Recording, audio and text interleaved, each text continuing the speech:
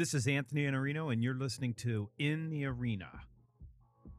Step into the arena. Give it all that you got. Into the arena. It's time to make it your best shot. Chase the dream and break the scene. Your opportunity is right here. It's right here. It's right now. Welcome to my arena.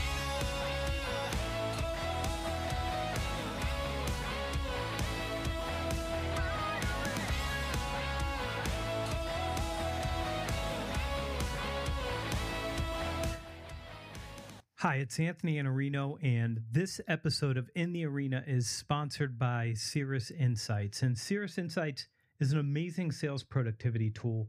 It will transform the way you work, it'll save you time, and it will keep you from being frustrated with a lot of the day-to-day tasks you do. For example, you're going to be able to schedule meetings with your prospective customers and your customers right from your inbox. You're going to be able to track your emails to see which are being opened and which you need to follow up on. And your emails are automatically going to be logged in Salesforce.com, so you don't have to go back and do that repetitive work after you've just made the call. All of your customer information is going to be right at your fingertips inside your inbox. How awesome is that? So right now, you can go to cirrusinsight.com/salesgravy and start a 14-day free trial of Cirrus Insight, and you'll get 20% off when you sign up using the promo code SalesGravy. cirrusinsight.com/salesgravy, and you'll also find that in the show notes. Now, without any further ado, you can just imagine Jim Keenan. He's wearing his red shirt. It says a sales guy, badass. He's got his red beats on, and he's ready to rock and roll. Without any further delay, Jim Keenan, a sales guy, in the arena. Jim Keenan, how are you, my friend? Awesome, baby. Awesome. Thank So I'm you. looking at I you love holding a copy of your new book, Not Taught, and that's what we're here to talk about today, your new book. And I want to start at the beginning of this. Why did you write this book? You want the short answer or the long answer? I don't know Or if the you medium have answer. I don't know if you have a short answer. Oh, that's truth. So truth. All right. I'll give, because I think it matters actually. Because I talk a little bit about the book. So I didn't have some epiphany that I need to write a book, right? It was part of a journey. And part of the journey comes along with, the idea of giving. This was a phenomenal example of how giving gives back to you even when you're not expecting it.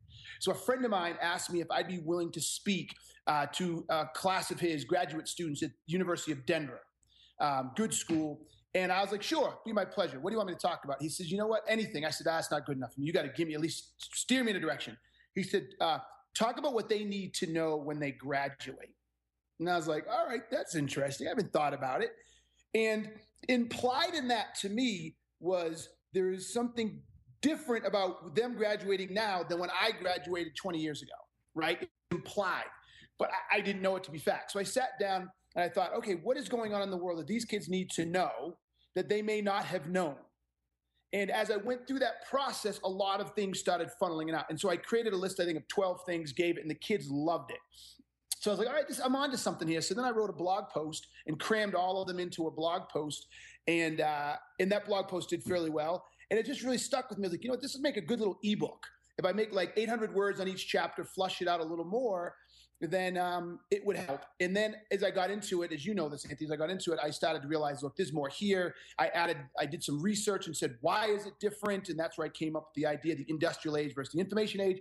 And so the long short of it is, it wasn't an epiphany. It was a journey that I went along that started with being willing to give to others that returned this book to me. What's interesting about that is that they are living in a different world, and you have 3 kids who are all thankfully blessed with their mom's genes. They're beautiful, and I've got 3 kids. I'm in the same situation you are.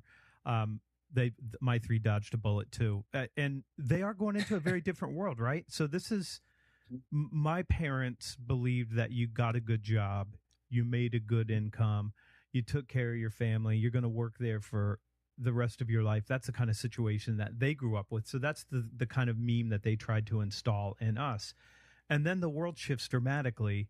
And now there's this massive toolkit you and I are using right now. You know, we've got video going right now. We've got audio being recorded. So we have the tools to produce our own radio show, produce our own TV show, which is what you do on A Sales Guy. I mean, with the videos on YouTube. We have the ability to write content and hit the publish button. There's no publisher between us and the audience that we want. So this world that they're coming into is very different. And the rules have changed. And so giving them the industrial age mindset actually puts them at a disadvantage, because as soon as there's any kind of disruption in the economy, big companies just lay off people in the hundreds and thousands, you know, like an ESPN. And you can pick your weekly story of who's laying people off. You have to prepare differently. So now they're out of school and you have to give them a message. And so you start giving them a message about what's the starting point for this message? What's most important for them to understand? Well, so from the tactical perspective, I think the most important thing to understand is things like reach and brand. But what made the book go from just a PowerPoint to a blog to an ebook to a full-fledged 200-page book was I began to do a little research and dig into what has changed, in that the movement from the industrial age to the information age really changes the ballgame. And so if they don't understand, like anything else, why the contextual changes, you won't adopt them. You won't understand why reach matters, or why a brand matters, or why thinking matters, right? I have this whole chapter here called Thinking that most people, I think, just gloss over until they start digging a little deeper, like, whoa, I get it now. But the industrial age was inherently and structurally different. As if, for example, let's talk about thinking. In the industrial age, for most people, the whole phrase, I don't pay you to think, was sort of a joke, but it was real, right? It was very rote, repetitious jobs in most cases. Very few people had the information, and they submitted it to the people who needed to know it on a do this with this. The idea that in 1950, 1960, 70, or even early 80s, you would go to your boss and say, I have an idea and we should do something, was absolutely, utterly unacceptable, right? Everybody had their place and their expectation. In today's world, I talk about this in a study by IBM, companies are desperate for people to think and to come up with ideas and to solve problems on their own and not ask permission to how to solve a problem. Yet we haven't conditioned people to do this. I have people that work for me that actually sat in my desk. She was an intern and I let her go, who literally said, okay, now what? I mean, what do you mean now what? I told you what we're trying to accomplish. Because you just need to tell me step by step. It's a 22-year-old millennial whose mind frame is, tell me what to do step by step. That is the industrial age mentality, and it won't work. So long diatribe is one of my passionate ones. You got to understand the difference. But reach and brand are two of the biggest. Absolutely the biggest. Let's talk about reach for a minute, because I want people that are listening just to understand the concept of what does that mean when you talk about reach and the importance of reach. And I've taught at a university for, 6 or 7 years, and I teach young people, and they're going to go out into the world after leaving my class on social media marketing or personal selling or persuasive marketing. They don't have a LinkedIn profile. I mean, so yes. Their reach is essentially zero. They've got Facebook, but Facebook, when you look at their Facebook, they're not going to get hired with the Facebook page the way that they have a Facebook page now. In fact, they're going to get not hired as soon as you go out and look at their social media, because they're teenagers or in their early 20s, and they're making less of mistakes than I might have made, but they're still making major mistakes. So you see this and you're looking at, like, you have no ability for anybody who would be looking for you to find you. And if you do have anything up and I go look at it, it's going to cause me not to hire you. So talk about reach and the importance of that, and then we can weave that into the brand discussion. Yeah. So, what I look at reach is this idea of how many people can you influence? How many people can you touch? How can you move a message through other people, right? It's this idea of being able to create influence. So if we're talking about high school kids, think about high school. There were kids who were really popular in high school. And if they wore something or they said something or they did something or they having a party, they could get everybody else talking about that, and the whole school would know. Other kids didn't have that, right? And so they said something, nobody showed up and nobody knew what was going on. So that's reach. And reach has always been important, right? I talk in the book about William Randolph Hearst. He was one of the richest people in the world during the industrial age, particularly in the Gilded Age, because he had reach. He had mad reach, right? And people pay for reach. So the idea now, and individuals had it, but we had physical networks. That was our reach back in the day, right? The Rolodex. Remember that old concept of a Rolodex? That was reach. So reach has always been important, and those who had it could do well. Here's the difference in the 21st century, the information age. It's been magnified by 1,000. The idea that someone has a Rolodex with 100 people that he can call is just small potatoes now. Because like you, someone who has 30,000 Twitter followers and, 10,000 LinkedIn folks and people reading your books and listening to this podcast, you can move stuff through that group of people instantly. If you ever needed something, all you had to do was ask. If you want to promote something, all you have to do is put it out there, and people will react. So God forbid, let's just suggest this Armageddon and your consulting practice and all that dies and you actually had to get a job. There are people out there sitting on top of companies that would still exist that would be like, we need Anthony, right? Because of that reach. So it's utterly important that you are connected to and can tap into thousands of people and tens of thousands, not tens and 50 and maybe 100 now. How do you let's talk about two groups and move into the branding thing, because I see this big split and I see the same confusion on both sides of this split. So let's go with your young millennials who are in my opinion not aware of what their brand could or should be because they're fearful. So they don't want to be creators even though they have good ideas, even though they're smart. They don't yet trust themselves to actually start figuring out what that brand is going to look like. And then on the other end, you've got people in our age group, younger and older. So let's go down to 40 and up, even older than that, who think it's too late for me to start working on my brand because I'm already past that time. Even though at this age, you actually have some chops, you know some things, you've got some life experiences, you can actually create massive value, but you're withholding all that value and pretending you're a secret agent and that you'd have to be discovered and found out to have it before you could share it with anybody. And they're waiting for somebody to come tap them on the shoulder and say, hey, I approve of you now. You now have permission to go ahead and start sharing all these things that you could do to help other people.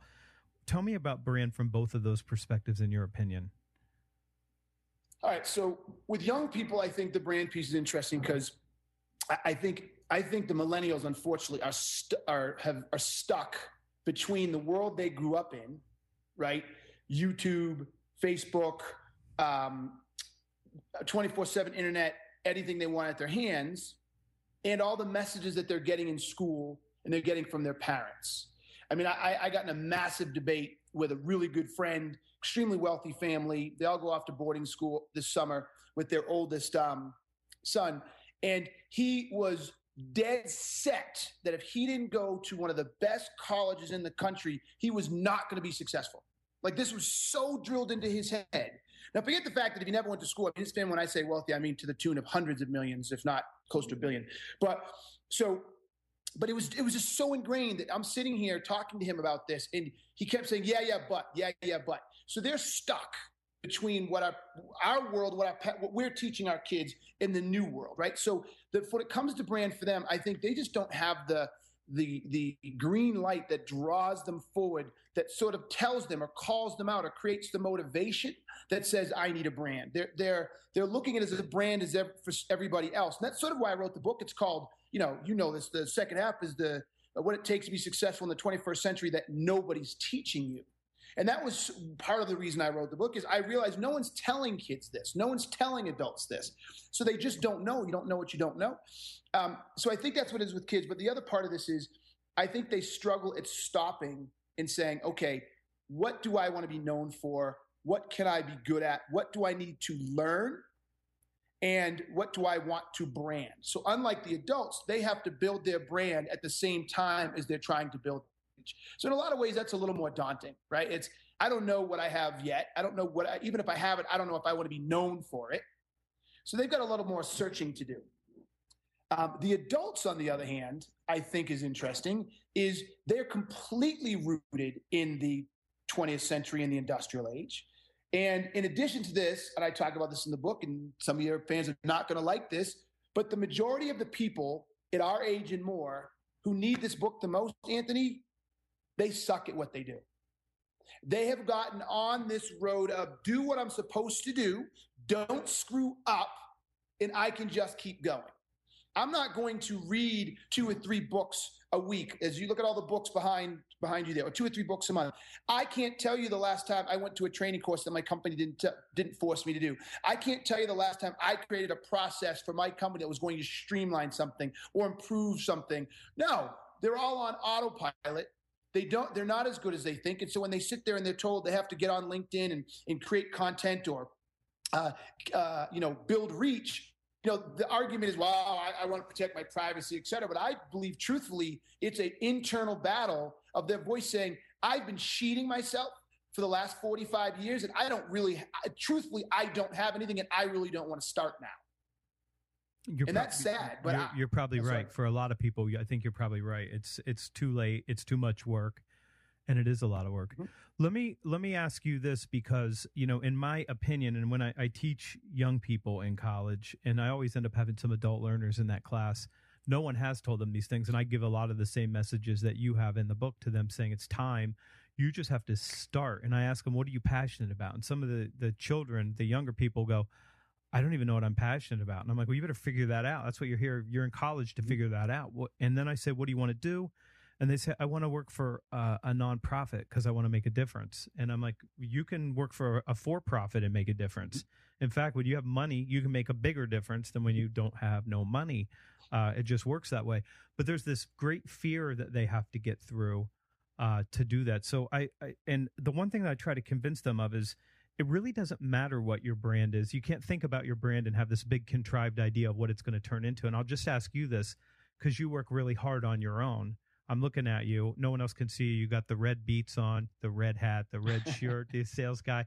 I think it says badass on it, which means it must be my shirt that you borrowed.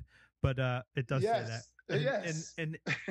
But you don't figure it out. You start moving down the path, and then when you get down the path, you can start to see different forks in the road that you might take.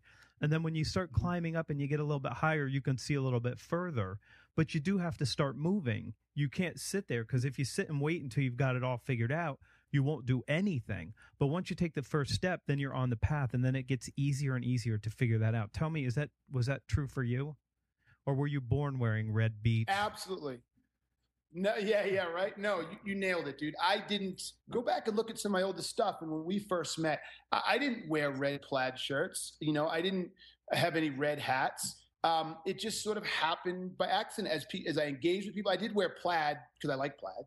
But as I started showing up at conferences and I started going places, people started associating me with a certain way and looking a certain way. And I realized, okay, wait a minute, this resonates with people. It's who I am. So, it's just like you said, yes. The answer is yes. It's a journey, and you gotta start. And I talk about this in the book as well. The idea of being deliberate. I call it deliberate learning as one facet of it, but you just have to be deliberate in what you do. And in the branding section, I have a whole section that talks about what are you passionate about? What can you make money with? How can you help people? It sort of brings it all together and forces you to ask these questions of yourself. And then, like you said, then get going. And there's nothing wrong with a left turn and a right turn, because this. There's rarely do we ever set out in a direction and do we actually get there. It always shifts. So this is a quote right there. Expect the shifts. If you're not changing your mind and changing your beliefs and changing your direction, you're not learning. I mean, if you're learning, it means you have to give up some things that you thought you knew and bring in some new ones. I want to go to one more chapter before we end this. And I like this chapter a lot. And to me, I think this is one that you're perfect to speak on. You're the right person to have written this chapter. Don't be boring. And why are so many people boring? And especially in the world that we inhabit on social media. Now everything it's written, it's video. There's lots of different ways to deliver the content, but people tend to be boring. And in business, I think in business, the rule is sort of like, listen, be boring. Don't push the envelope. Don't color outside the lines here. Just stay within the lines all the time. And it makes for a really, really miserable work life. Mm-hmm. Your thoughts? You're right. So it's, it's so funny. I love having this conversation with you because it's just bringing me back to the very first day I was preparing for these kids at University of Denver. And look, technically speaking, when I say don't be boring, yeah, that's the end result. But really the root cause is fear. The root cause is fear. You're boring, not Anthony, but every person out here is boring because you're afraid of how people will react to you. So you default to this idea that if they don't react negatively, I'm okay. But guess what? There is no win in that. You cannot stand out. You cannot be successful. You'll not get there. I mean, look, there are some people who've done a brilliant job of being boring or not rocking the boat, and they've been able to sort of weave and move their way to the top. But that's not for everybody. Most people can't do it that way. So you got to get rid of the fear. You got to stop being afraid of what other people are going to think. You can't let the outside world dictate to you what you should do. So like you said, when people write, or I mean, there used to be a rock star back in the day with all your hair, and you used to stand up and sing. It was freaking awesome. Well, I used to model back in the day, and I modeled for people as big as Tommy Hilfiger and stuff like that, right? So were you like a foot model or a hand model? I know, just this beautiful face, baby. I just and I also did some stuff for like oh my God, it's been a long shoot, come spit out, Jim. What do you call those? The catalog for a Western catalog. It'll come to me in a second. Sheplers. And I remember a lot of the times I would do this catalog work, everything was like, oh, we're about to do a shoot, like put Jennifer and Keenan together. Like, oh, no, she's white. Don't do that. Well, people get upset. So they made sure I was always with a black person. They were always with a white person. Or, don't do this. That'll upset people. So everything, I remember going over and over in all the shoots, everything was don't upset anybody. Don't run the risk of it looking different. Make it perfectly pressed, stand a certain way. And I remember thinking, that's what we're reduced to. Everybody's responding to negative reaction rather than potential positive reaction that you can get. And you're going to get the negative reaction. If you do anything, somebody's not going to like it. It doesn't matter what it is. So you just have to put yourself out there. I'm going to do that now. I want to just share with you an email that came through the sales blog. This week, knowing that I was doing this with you, I got this email, but we're doing it anyway. It says, I don't understand why such long gaps in between podcasts. I'm sure you're busy. We're all busy. But it seems you only find time to podcast when there's something to plug or sell. Okay, well, I've got something to plug or sell. I'm plugging Jim Keenan's Not Taught. He said, but the goal, he says, your goal is really to schlep as much OxyClean as your audience will buy, and when they wise up to start selling something like Pocket Fisherman. So I want to assure you, Jim, you're not my pocket fisherman, but I do want to push the book. And I want people to read the book because I think the message is really important for where we are today. And where we are today is you're on your own. And you haven't been taught how to exist in this world. Now that it's changed, and now that you really have, one, you're not going to have the safety net that you had in the past with a company that's going to carry you to your retirement. And then number two, you also have the matching toolkit and the resources now to just go and do your thing. And there's never been a time where there weren't gatekeepers that said, Jim, you're not good enough to have a daily blog. And you're like, I hit publish every single day. Or you're not good enough to have this show. Anybody can do anything they want to now, but you have to find your own way. And I think this book's a great starting point. So thanks for writing it. And when can people buy it? They can buy it now, Amazon.com, or they can go to nottaught.com and click there and get it there. But it is ready to roll. We're excited. And look, Anthony, you said something that I really want to capitalize on. And maybe it's partially how I position it, or maybe the title. We have a tendency to talk about, how the world is changing, and if people want to, they have to or need to do these things.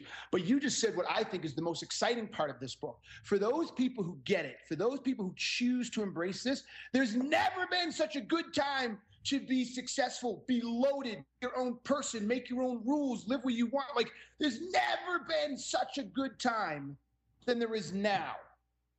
I feel bad for my dad. He couldn't have done what I'm doing right now, what you're doing right now. My mom could not have done this. There is more opportunity today than there's ever been to be your own man, your own woman, and to make bank doing it, and to do it on your terms, the way you want to and how you want to. There's never been that. So the opportunity is huge, and that's what excites me most about the book. Because those few people, the 1 in 10, who will see this as an opportunity rather than a to do, and they're going to blow it up.